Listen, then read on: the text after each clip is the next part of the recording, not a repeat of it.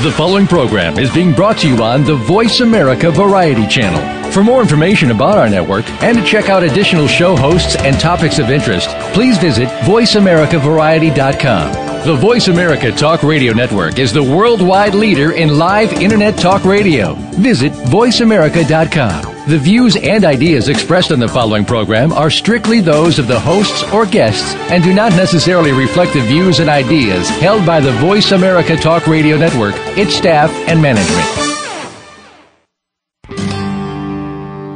Good night.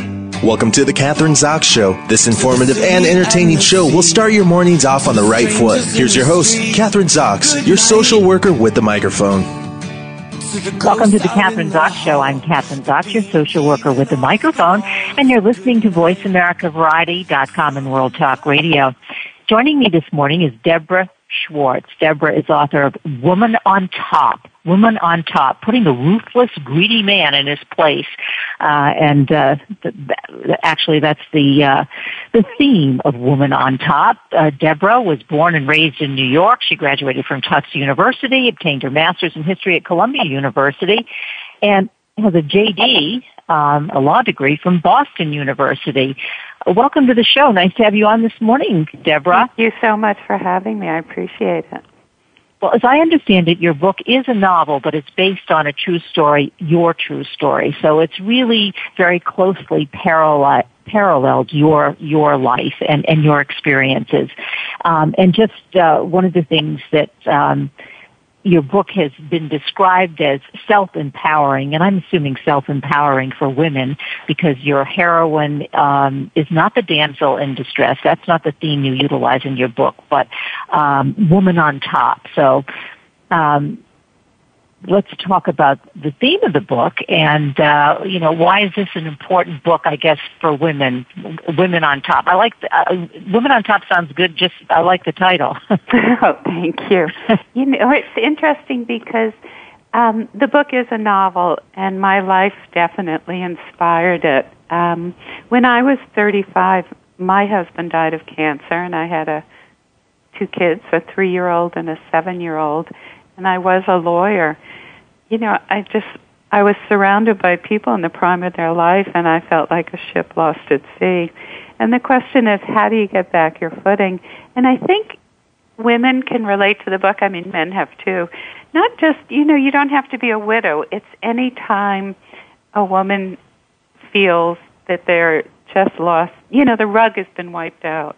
They're just lost their footing. How do you regain it? And there are many forks in the road that people can take. And I mean, unfortunately, some people go the wrong way. Whether they resort to alcohol or drugs or sitting in front of a TV, whatever, there are other choices. And what I try and do in the book is give women a sense that, here's what in this fictional book, what this woman did. But in the end, she made the right choices. And it's trying to inspire women to do that. Yeah. Well, I like your point. It doesn't necessarily mean that your husband has to die at 30 when you're 35 of cancer, but the loss can be, I'm thinking about things that in the news particularly, women who are their husbands in political situations. We're often seeing women whose husbands had affairs and it's out in public and it's a disgrace and shame, and you see these women kind of portrayed as the victim, and you're saying in that kind of a situation, you don't have to be a victim. You can be the woman on top. Well, that's exactly what I'm trying to relate to is any woman. And I've actually gotten emails from, women all over the country saying, you know what, I'm a single mom for 10 years, and thank you, you've inspired me. Other women have written and said, you know what, you made me appreciate the life I do have, and to kind of get myself mentally prepared if anything did go wrong. But it really is a matter of empowering yourself so when you do move on, you make choices out of a position of strength rather than weakness. And in the book... Right. How did you do that? Because I think it's really important. Let's really get very specific about how do you do that. Yeah, I think it is important. I think most of us or women would agree we don't always do it. But so how did you do it? Either in the novel or in your real life, but in reality, what did you do for yourself? Well, I'll tell you both the novel. In the novel, the woman, Kate, also loses her husband. And for a period of time, she's in New York and she meets Wall Street men. And, they have a lot of money. And I can't tell you how many women have emailed me and said, been there, done that. You're automatically seduced. It's very intoxicating. So you run to a man whether they have money, and it doesn't have to be money, but they appear very strong or powerful, whatever it is that puts the rug back under you. But you're actually not evaluating what's in their heart. Who are they? Are they a good person for you? You're just saying, wow, thank you for rescuing me. And so you're doing this out of desperation? Is that what you're saying? Yes, women, because yeah. And I can't tell you how many women do this. I'm sure you know that also, that, women make choices, and it would be so much better if they made the choice that, in the book, the woman, when she's finally done with that man, does something empowering as she goes to Africa and climbs Mount Kilimanjaro. That you don't even have to do that. Whatever it is in life that makes you feel good and strong, so that you can look at a man and say, who are you and what do you bring to me, rather than I'm some desperate woman, will you have me? Are you saying that we make those choices after we've suffered a loss? Well, I'm taking your example. I'm going back to you. You lost your husband. You were married to him for, 10 or 12 years, and you had a great relationship. And then I'm assuming that when you two met, this is you, Deborah, right, that it was based on not on a desperation, but on love and respect and all of those, a mutual relationship that was based on really good values. And so, but you're saying that, I just want to get the premise of this, but then when women when they suffer a major loss, then they make choices based on desperate for instance, if you look at women today who you hear that they, well, I'm in my 30s, the biological clock is ticking, I better get married and have children. And then they make compromised choices. And the pressure is on women, I want a child, I better marry somebody. And so they do make choices that are not necessarily good. And I know a number of women in their 20s and 30s who are already divorced because they did that. And I'm trying to give the message of a woman feeling whatever transpires. They're dying to get married. They're dying to have a child. Something bad. They broke up with their boyfriend. They lost their job. Whatever it is, that you try and regain your footing so you make decisions from a position of strength, not weakness. And you feel good about yourself. And then you look at a man and think, well, what does he bring to me? Not, oh, my God, thank God my knight on a white horse has arrived. In your experience, do you see, I'm sure there are many women in your lives, those who make the good decisions and those who don't. What do you think the major difference is? Do you think the way they were brought up, their feelings of self-esteem, their own accomplishments? What separates the victims from from the woman on top? Yeah, that's a great question. And it's funny because at least in the book, the light bulb goes off for Kate later in life. Sometimes life is circumstantial, so that if she had never lost her husband, that issue never would have arisen. And, that's part of, just luck and what happens in women's lives, whether somebody, dies or gets to, they go for a younger woman, or they, the man loses his job, and now the word is out there that men don't like it when a woman is more successful than they are. Whatever it is that life may unfold, the question is, is a woman, as you said, brought up to actually feel good about herself and therefore will make good choices? Is it upbringing? Is it circumstantial? I think there are so many things that go into making the cake.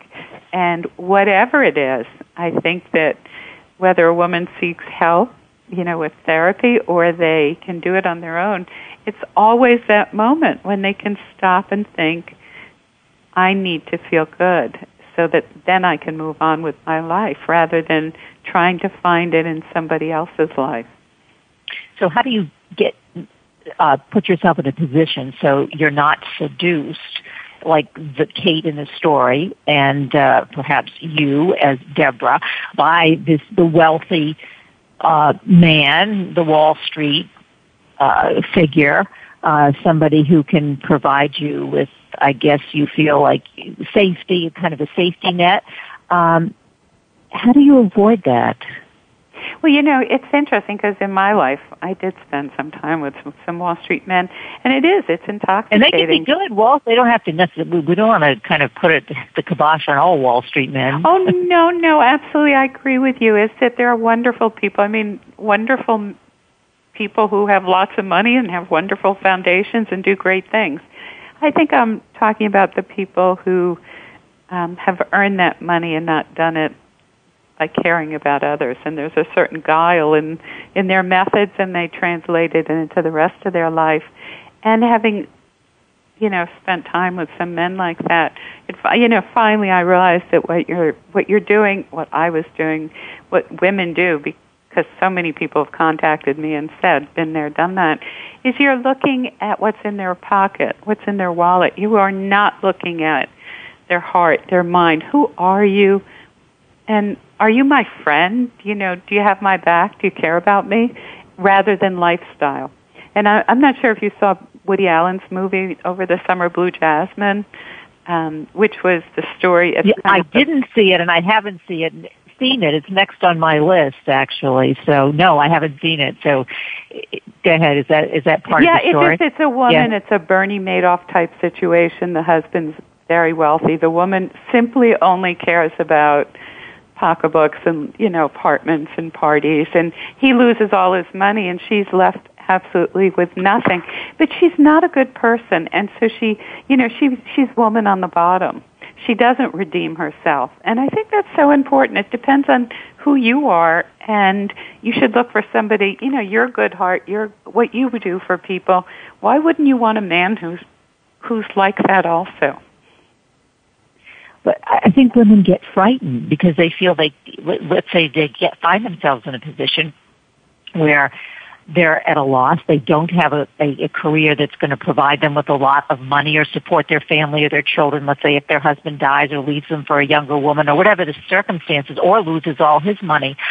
So, in the context of where we are in our society for women, it's really difficult for us, I think, because even if we have the confidence, maybe the opportunities aren't out there. So we get scared, and we need somebody who's going to pay the bills and maintain my household so that I can send my kids to camp and school, and all of that kind of is also part of our culture because we don't have access.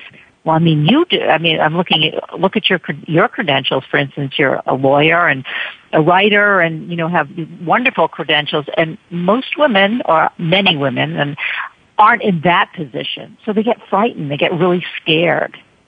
And I agree. I met a woman at a gathering recently for the book, and she said to me she was in her 50s and she had too many drinks, and she said to me, she said, the only reason I'm still married is it has to be being single. And I said to her, I don't think so, but, in other words, people make compromises with the devil. What you're saying is, okay, I don't necessarily want to be with him, but I don't have a great job and I want my kids to go to college, so I'll put up with him. It's decisions along the way, and I just think women need to make a good, hard look at those decisions.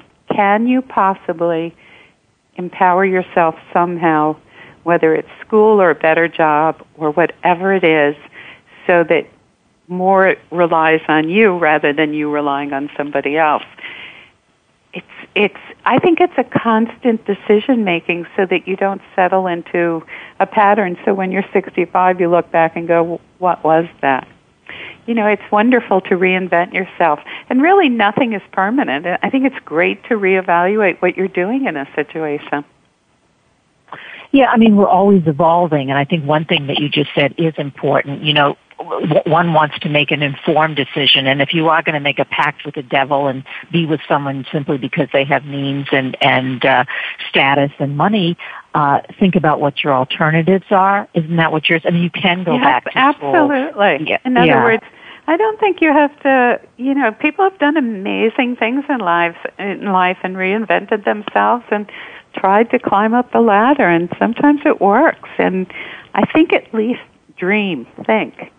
Always try and dream about, is it possible that it may not feel safe for a while, and you have to kind of sail away from the safe harbor and dream about it. See if there are any possibilities to think of that you can then have some magic in the future that would empower you. Take a risk. Are we talking about risk taking? And right. It's That's important exactly to do that. It. Yeah. If it works, it would be wonderful. If you never take a risk, you're never going to win. You take a risk or dream about it, see if it's possible, take the risk. You may just win. And it could feel great. There's so many wonderful stories of people doing that. So I think it's really a matter of, can you dream about it? Can you think about it? Can you look around and say, am I really stuck here? Or is there something else? And why are we stuck? But why are we stuck now? We're talking about 2013. Isn't that amazing? Yeah, it is. And I'm thinking, Deborah, we're still stuck in some of this, and I agree with you. Women are still stuck in this kind of morass, sticky floor morass, I don't know what you call it, but that we are still dependent somehow on a successful male to make our lives to make have us so that we can live a good life and feel comfortable and be able to raise our children, and that we don't have the power somehow to do that on our own. I mean, these were some of the same issues in the 60s in the women's movement, but we're still struggling with it. Well, it's interesting because this same man who wrote Peter Pan wrote a very short book called The 12-Pound Look 100 years ago. And it's a story of a wealthy man. And the woman married to him learns how to become a typist. She leaves him, and she can earn 12 pounds as a typist after living with this very wealthy man. And she says to him when she sees him later, and he's already remarried some, vacuous woman, she says to him, every man should worry when a woman has a 12-pound look, meaning, I can earn a living by myself. I may not need you anymore. And that was written 100 years ago. I read that recently. I couldn't believe it. But really, I think, it's so important, the message we pass on to our daughters, and that it's not just you need to be married and you need to have a job. You need to have something to make you feel good. You need to feel empowered. And, there obviously has been progress, but not nearly what really should be going on.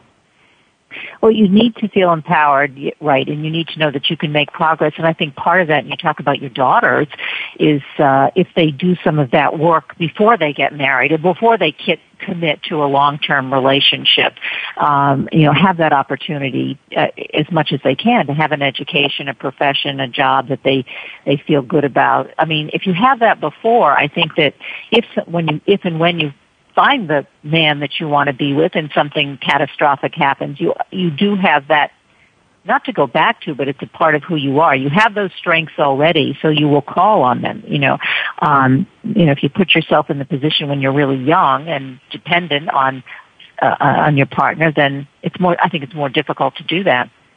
Well, it's interesting because along with what you were saying about the lack of progress, there was an article in USA Today a few weeks ago that said that when a woman is more, I think I mentioned this before, a woman is more successful than a man. This was a study, I think, American Psychological Society, that when a woman is more successful, a man can't deal with it. And that it just, it impedes women being in relationships rising to the top.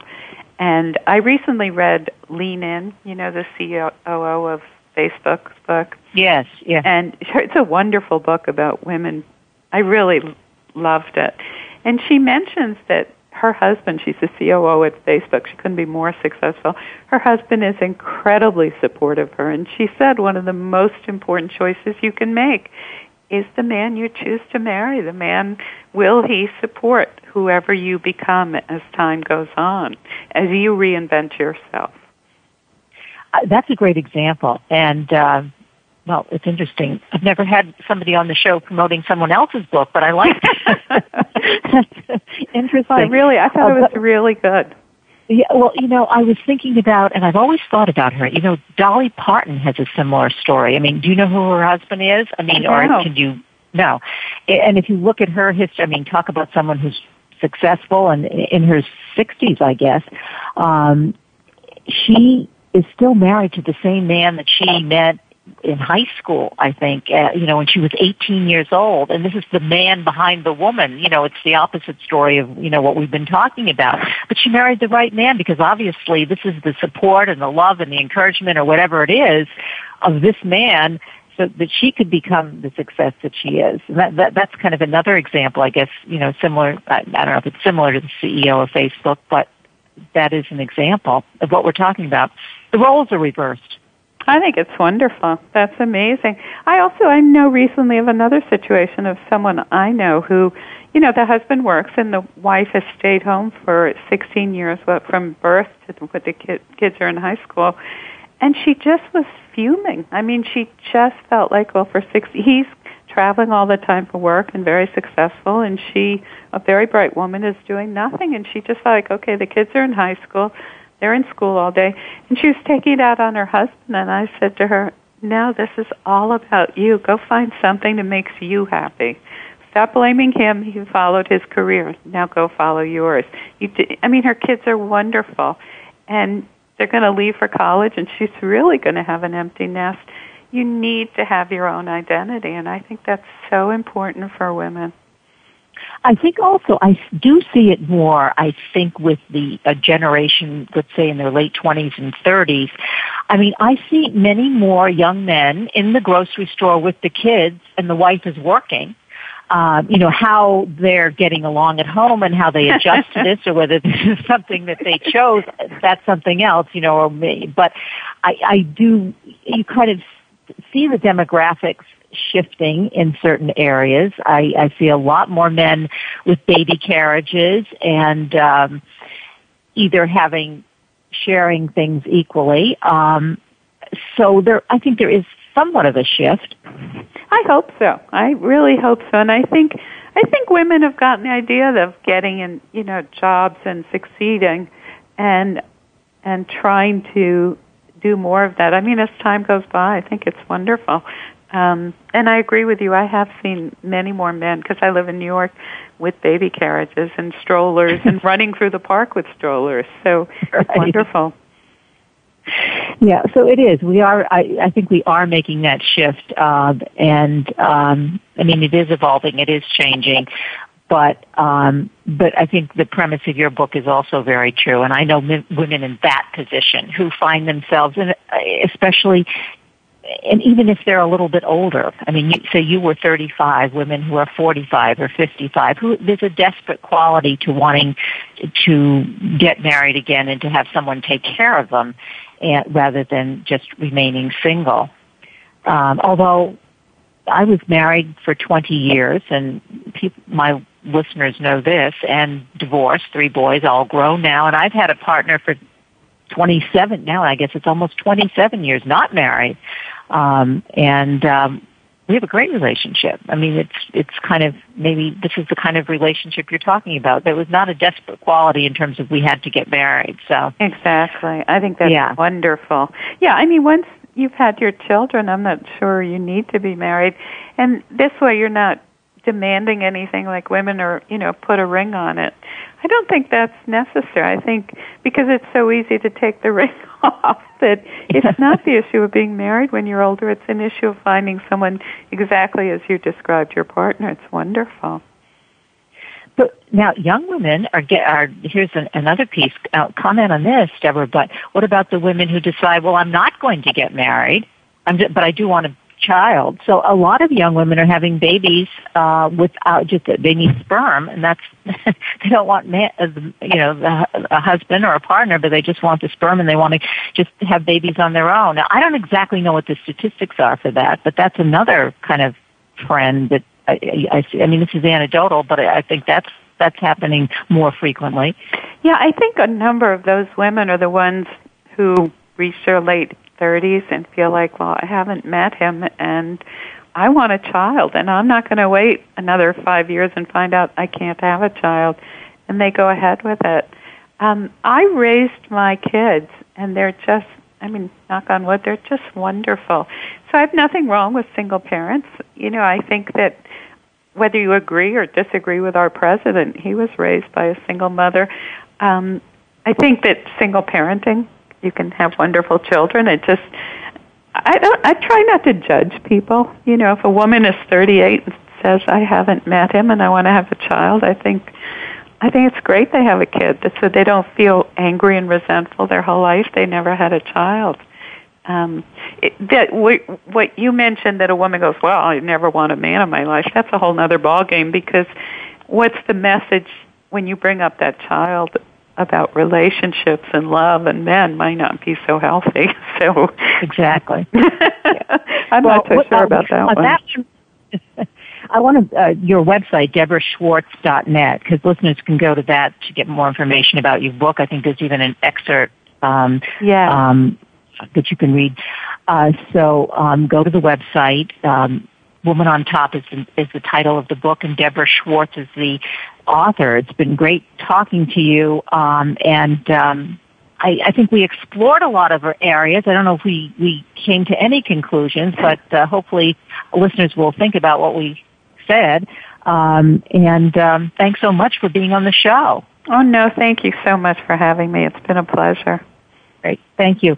We're going to take a short break right now. I'm Kathryn, your social worker with the microphone, and you are listening to VoiceAmericaVariety.com and World Talk Radio. Don't go away. We'll be back in a minute with our next guest, Rita Anya Nara, and she's the author of The Anxious Traveler.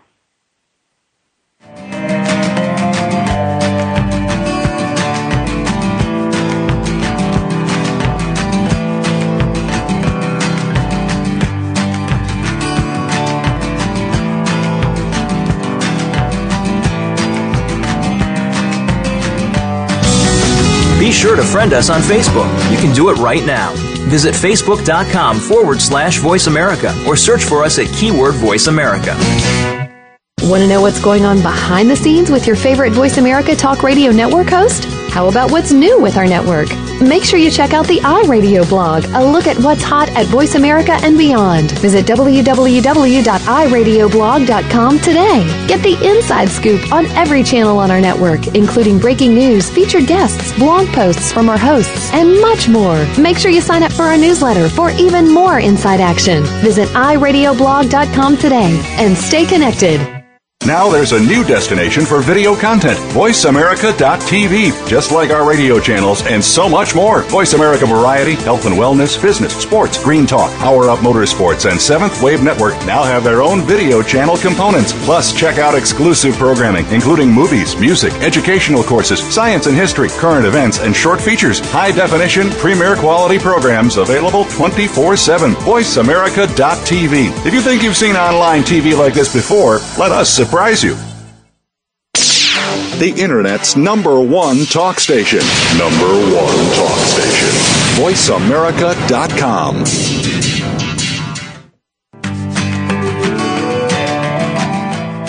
You're listening to The Kathryn Zox Show. If you would like to join our conversation this morning, call now. The toll-free number is 866-472-5788. That number again is 866-472-5788. Welcome back. You're listening to the Kathryn Zox Show. I'm Kathryn Zox, your social worker with a microphone, and you're listening to VoiceAmericaVariety.com and World Talk Radio. Joining me next is author Rita Anya Nara. She's the author of The Anxious Traveler. Rita and she describes herself as a former armchair traveler. She struggled with anxiety, chronic stress for most of her life, and she had many unsuccessful attempts at clinical stress management and therapy. Finally, a doctor encouraged her to confront her fears one at a time by touring the world. So we're going to be talking about her tours of the world. This is what her book is about, and struggling with the anxiety, but still being able to overcome that and get out there. Welcome to the show. Nice to have you on this morning, Rita. Thanks for having me, Kathryn. Well, I was fascinated with your anxious traveler because I'm the opposite of that. I grew up, I love to travel. I'm not sure if I've traveled as many places as you have. Maybe I have, but I have. So talk to me about it. I mean, you were a person who was so stressed out, fearful of getting out there doing in the world. Is that how this all started? Yeah, it wasn't so much about fear of terrorism or fear of flying, which are two of the most common things that affect the average person, but it was about social anxiety, about meeting people from other cultures and what I would say and how they would perceive me, and about dealing with all the unknowns that come with traveling. I mean, where you're going to be, where you're going to stay, what you're going to do if something goes wrong, if you're pickpocketed, if your flight is canceled. All these different things would go through my mind before I would try to book a trip, and I ended up backing out so many times and going back to my favorite travel shows and my coffee table travel books, and at some point it got so frustrating that I talked to my doctor about it, and he suggested that I start out small, start out with traveling with someone that I like, and just see how it goes, and that if I really got scared, I could just come back early, but that I really needed to give it a try. Okay, take us on your journey, and how old were you? Because I know traveling is the thing. I mean, people in high school, there are trips, you can take high school trips, spring vacation, Christmas vacation, with groups of kids from your school and go to places. Families now travel a lot, and of course, kids in college. So take it back, because obviously you must have felt you're frustrated. What are you, sitting in your living room and saying, I can't go anywhere? How old were you? And when did this kind of all begin to evolve? Well, I was 23 in the spring of 2001 when I had some very major problems with panic attacks. They were interfering with my job, and I wasn't finding the right medication, and I was seeing my doctor, weekly, and he suggested that I try to take a trip with my sister, and I agreed to it just because I was, I didn't know what else to do. I didn't know what else to try to break through kind of this cage that I put around myself. So I had a wonderful time. I went to Vancouver, Canada, which was just a 3-night trip, and I really felt like that was a breakthrough. And unfortunately, as we all know, with that being 2001, the 9/11 attacks were just a few months later, and that unfortunately shut me down for quite some time, during which I was still dreaming, but I was a little afraid, and I didn't really pick up as a traveler again until 2007. Oh, so that was a long period of time. You're talking about 6 years, and that was... Yeah. But you said you were frightened not necessarily because of external things like terrorists and those kinds of things, but you were anxious because you didn't want to be put in a situation with people who you felt you couldn't converse with, talk to, you'd feel uncomfortable, right? Social anxiety, fear of the unknown.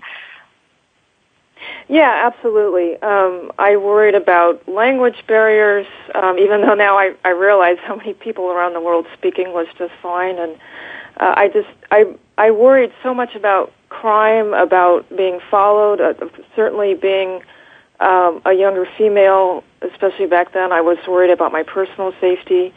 And another major thing was worrying about the physical impacts of travel. There's jet lag, chronic or travel fatigue. There's acclimatization issues. Often if you go somewhere, problems with altitude, with different allergies. So people that have anxiety, they also tend to have sensitive nervous systems, and some physical and environmental sensitivities. And I was also very fearful of dealing with all those things and getting run down and being unable to feel physically well enough to go out and enjoy myself as a tourist. Well, Rita, what do you say to people who say, okay, you have a job, you're a college graduate, you live West Coast, I'm assuming, and they say, well, then why do you have to travel? Why, you're going to be an anxious traveler? Forget about it. Just stay home,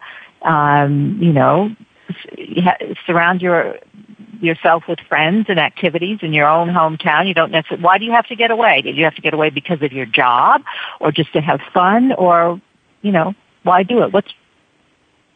Yeah, I mean, even with modern technology and all the video conferencing and Skyping, people still need to travel quite a bit for their job just to make a real connection with people, to move forward, to build relationships with clients. And, in terms of being a tourist, there's so much on YouTube and there's, so many good travel channels. On HDTV, you can see every detail, just like you're there. So yeah, the question becomes why go anywhere? I mean, the technology brings it to your doorstep, and there's still never going to be any substitute for the real thing. And if someone is so vehement about thinking and believing that, they should really ask themselves what they're afraid of and what are those lurking fears that might just be keeping them home, because traveling remains one of the most beloved hobbies of people everywhere. We're born, with this curiosity about, what is out there in the world, what's, on all these different continents, about our fellow man, thousands of miles away. So, there's no substitute how has traveling changed you? How has that opportunity and those experiences, and you've been to 40 different countries in every region of the planet, which is, I think is commendable considering all the stress and anxiety that you had to overcome to get there. So what has it done for you? How has it, and I think it does this, but how has it expanded you as a person? How does it make your world better for you, for your relationships, even for your job? Well, Kathryn, if I hadn't had this breakthrough, I wouldn't be able to talk to you. I mean, I'd be so nervous. I couldn't even get on the phone. I'd be stuttering. I wouldn't be a very good guest. I wouldn't be able to talk to people over the phone. I wouldn't have been able to move forward with my job, with being able to, write my stories as a freelance writer. I probably would be afraid to meet new people, just to have friends. What travel fundamentally did for me was it externalized me. It got me out of my mind. It got me out of these what ifs, this endless internal cycle of fear and thinking of the worst case scenario, so that I could actually live. I could get back into my senses, and I could be a well-rounded person. I think another thing that travel does, or what it does for me is, when you go to different countries, you're kind of forced into, obviously you are meeting up with all kinds of new situations, but also you have to make different kinds of decisions, and it forces you to do that. It exposes you to different, as you say, different people, different climates, different foods, and also different. I think you have to you're in a position to problem solve maybe things that you don't do if you're just at home, and not expanding yourself. So there are a lot of things that happen when you travel. You always come back from a country, I think, a different person. You've added a different piece to your psyche, your experiences, and it matures you. Yeah, I couldn't agree more. And you certainly become more resourceful when you go abroad and something comes up and you have, a couple of suitcases with you. If you have, a major problem with, this is a funny story, but I've had major problems with my shoes. I've had a lot of surgeries, and I've had problems with just being able to walk and tour, and having to make repairs to my shoes when I'm traveling, and being able to go to foot doctors, in different countries. And so certainly, you become more resourceful, and you learn a lot from different people. You see a different way of doing things with almost every country that you go to. I think you put your own life in perspective as well when you get home. I mean, this is many, many years ago, but I was in the Peace Corps in Colombia for 6 months. And, we didn't have water half the time, and if we did, it was contaminated, and we got very sick, and bugs, and I can go on and on. So that experience has so colored my life in terms of, when the lights go out or we have a storm, and it still carries with me, I think I've been in situations here in the suburbs of not being able to have hot water or whatever, hurricanes, tornadoes. It really doesn't bother. I mean, having had that experience on a daily basis of not having access to food and water and healthcare system, this is a piece of cake, living in the United States. So it gives me a whole different perspective. I was going to ask you, what was your most challenging trip? Now, maybe just getting out there the first time going to Vancouver with your sister, but besides that, what experiences do you have on one of your trips, let's say, in these 40 countries that was the most challenging? Well, it probably happened just this month. I was in Turkey and Morocco, and those are not really easy countries to visit alone as a woman. And I certainly had challenges in Morocco with just very, very basic things like getting a taxi that had seatbelts in it with someone that wasn't driving like a maniac. So there's certain safety concerns with travel that can really impact our plans and our comfort level. And so I had some certainly stressful moments just getting around Casablanca and Morocco, just making sure that I got to where I was going safely. And it becomes a lot about how well you can communicate, and not necessarily in the local language, but just communicating your needs and negotiating and trying to be as understanding with other people as you can while getting what you really need to move forward. What was the most exciting trip you've taken? I don't know if you can answer this question. Is there any country that you would say was the most appealing, that you liked the most, that you had the most fun?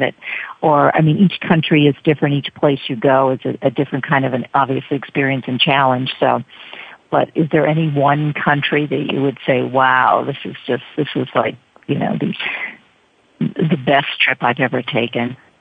Yes, absolutely. And I don't even know if I can call it a country, but I went to Antarctica last February, and that was the trip of a lifetime. It was just the most amazing, amazing experience. Antarctica is a continent, right? So you've been to have you been to all the continents? I guess you. That was my goal that I had when I was a very little girl, and I finally achieved it this last February, just getting to the White Continent down there on the cruise ship. I understand when you I haven't been to Antarctica, but when you are on those cruise ships, sometimes it can be pretty rocky, right? With all the icebergs and stuff, that can be difficult. I mean, if you get seasick, but that's one of the challenges. Oh yes, there was a line about 40 people long in the gift shop on the first day of sailing down to Antarctica from South America, just to get to the Dramamine and to the Bonine and the motion sickness pills. So that passage between South America and Antarctica is one of the roughest in the world. My question now is, because you were talking about the beginning of the interview, you said, well, you had gone to a doctor, I assume it was a therapist every week, who encouraged you to do this, to get out, to overcome your anxieties by traveling. Have you overcome your anxiety to the point where you don't have to be in counseling, and I'm making this assumption, in the same way that you did before, because this has been a therapy in and of itself, traveling? Yeah, I mean, I've had the same psychiatrist since I was 14, and I don't need to and go to how old any... are you now? I'm 36. Oh. So I don't need to go to any classes. I still do take medication, and I believe in medication as part of a balanced approach to managing anxiety. And I'm really proud of that balance. And so I wouldn't tell anyone to do something extreme and just, book a trip, 8,000 miles away if they have PTSD, Yeah, but just... Yeah, just to start out small, to keep the relationship with their doctor, to find someone that supports them. It doesn't have to be as long a relationship with a doctor as I've been lucky enough to have. But, again, just to take that moderate approach, because, if you try to overdo it, then you can recoil and you won't want to leave your house. So just starting out with smaller trips and building up, and I think a lot of people want to take a far-flung trip, maybe not to Antarctica, but somewhere where they just feel like, they've been dreaming about going to this place ever since they were a child, and when it finally, comes true and they've made it there, they're never quite the same. Take a trip. Take a trip instead of popping the pills, medication. But how has it helped you? In terms of your own personal life, interpersonal relationships, let's say, with friends and perhaps being with somebody else, long-term, short-term relationships. Has that helped, or if it has, in what way? Because you've been able to get out and be with other people in other countries and socialize, and language barriers and all that. How's that helped you in your own circle of friends and relationships at home? Well, I was always what I call a follower in my life, and I've gradually become a leader, and I have that confidence now of being able to tell people what they can do and what they're capable of doing. So I've been told that I can really inspire people now, because I've been inspired myself, and I've had that breakthrough. And so to be honest, Kathryn, I still struggle a bit just with dating, with meeting men and having a long-term relationship. But that's something that I really want to work on. I want to find someone who wants to travel, as much as I do, and has kind of the same outlook. And so that remains a challenge for me. But in terms of work and being able to have friends and being able to externalize has been a huge breakthrough for me. I had trouble so much in my teens and my early 20s with being able to have friendships, because I was so wrapped up in myself. I would frustrate anybody who tried to befriend me, because I sounded like a hypochondriac in many ways, and I was always asking them what they thought of me, and could I do this, and I lost a lot of friends that way, and it's so much different now. I'm a more generous person. I can think from someone else's point of view, just because I've met so many people from around the world that I can step back and see something from someone else's perspective. Have you, Rita, do you have contact with people that you meet on your trips? Do you maintain those contacts? I mean, it's easier now on Facebook or just, over the internet. I mean, have these people, because you do so much traveling, have become a part of your life? I have a small handful of emails and phone numbers I've collected from seatmates on airplanes, and generally, you're on a plane for 8 hours, you tend to strike up a conversation. That's a small group of people that I really enjoy, having befriended from, the different flights from different places. And I can't say that I really have that many people that I've befriended, like in like hotel managers or people I've met abroad. But I'm hoping that I'll be able to do that more. And other than the cruise that I took in February, which is kind of different, where you have the time to interact with people day after day. I don't quite have that level of friendship, but I do have the people that I met on the cruise, and I'll probably run into them on another cruise sometime in the near future. Yeah, you probably will. What is your next trip? What are you planning? Or maybe you haven't planned anything yet. And also, do you plan your trips like by the year, or you just, you see something on National Geographic or wherever you see it, or you read about something and you decide, oh, I'm going to go, or is it something that I'm going to do 3 trips a year, 2014, or I'm going to do 1, or whatever it is? Is it well planned ahead, or something that's more spontaneous? It is well planned ahead, and I always take 3 to 4 trips a year, major trips, and my next one is to India and then Southeast Asia, Indonesia, Malaysia, and Singapore, and I'm really looking forward to that just because it's a completely different part of the world than what I normally go to. I tend to stay in the Europe, Middle East, the South America area, but I definitely have not seen as much of Asia as I would hope to, and I believe for people that have stress and anxiety, it's better to plan well ahead, to have the reservations in place with the times that they're comfortable with, so they can kind of put that out of their mind and start doing the research on the places they want to see early on, and booking tickets and having everything organized so they're not worried about that, and they can just focus on having fun when the time comes. Yeah, well organized. And would you suggest also having information? I mean, there are so many places, whether it's photos or fromers or online travel websites, so that you're going to India, for instance, and so you have information before you get there about. Obviously, you haven't experienced it yet, but what's there and what's available and what's not, and foods, and so you have some expectations, realistic expectations. I give you an example. Well, this summer we went to Corsica, which is French, but one of the things that I wasn't well informed about, that almost everything has to be paid in cash. And that became a real problem when we got there, and I hadn't researched that, and it was a real issue because they very seldom took credit cards.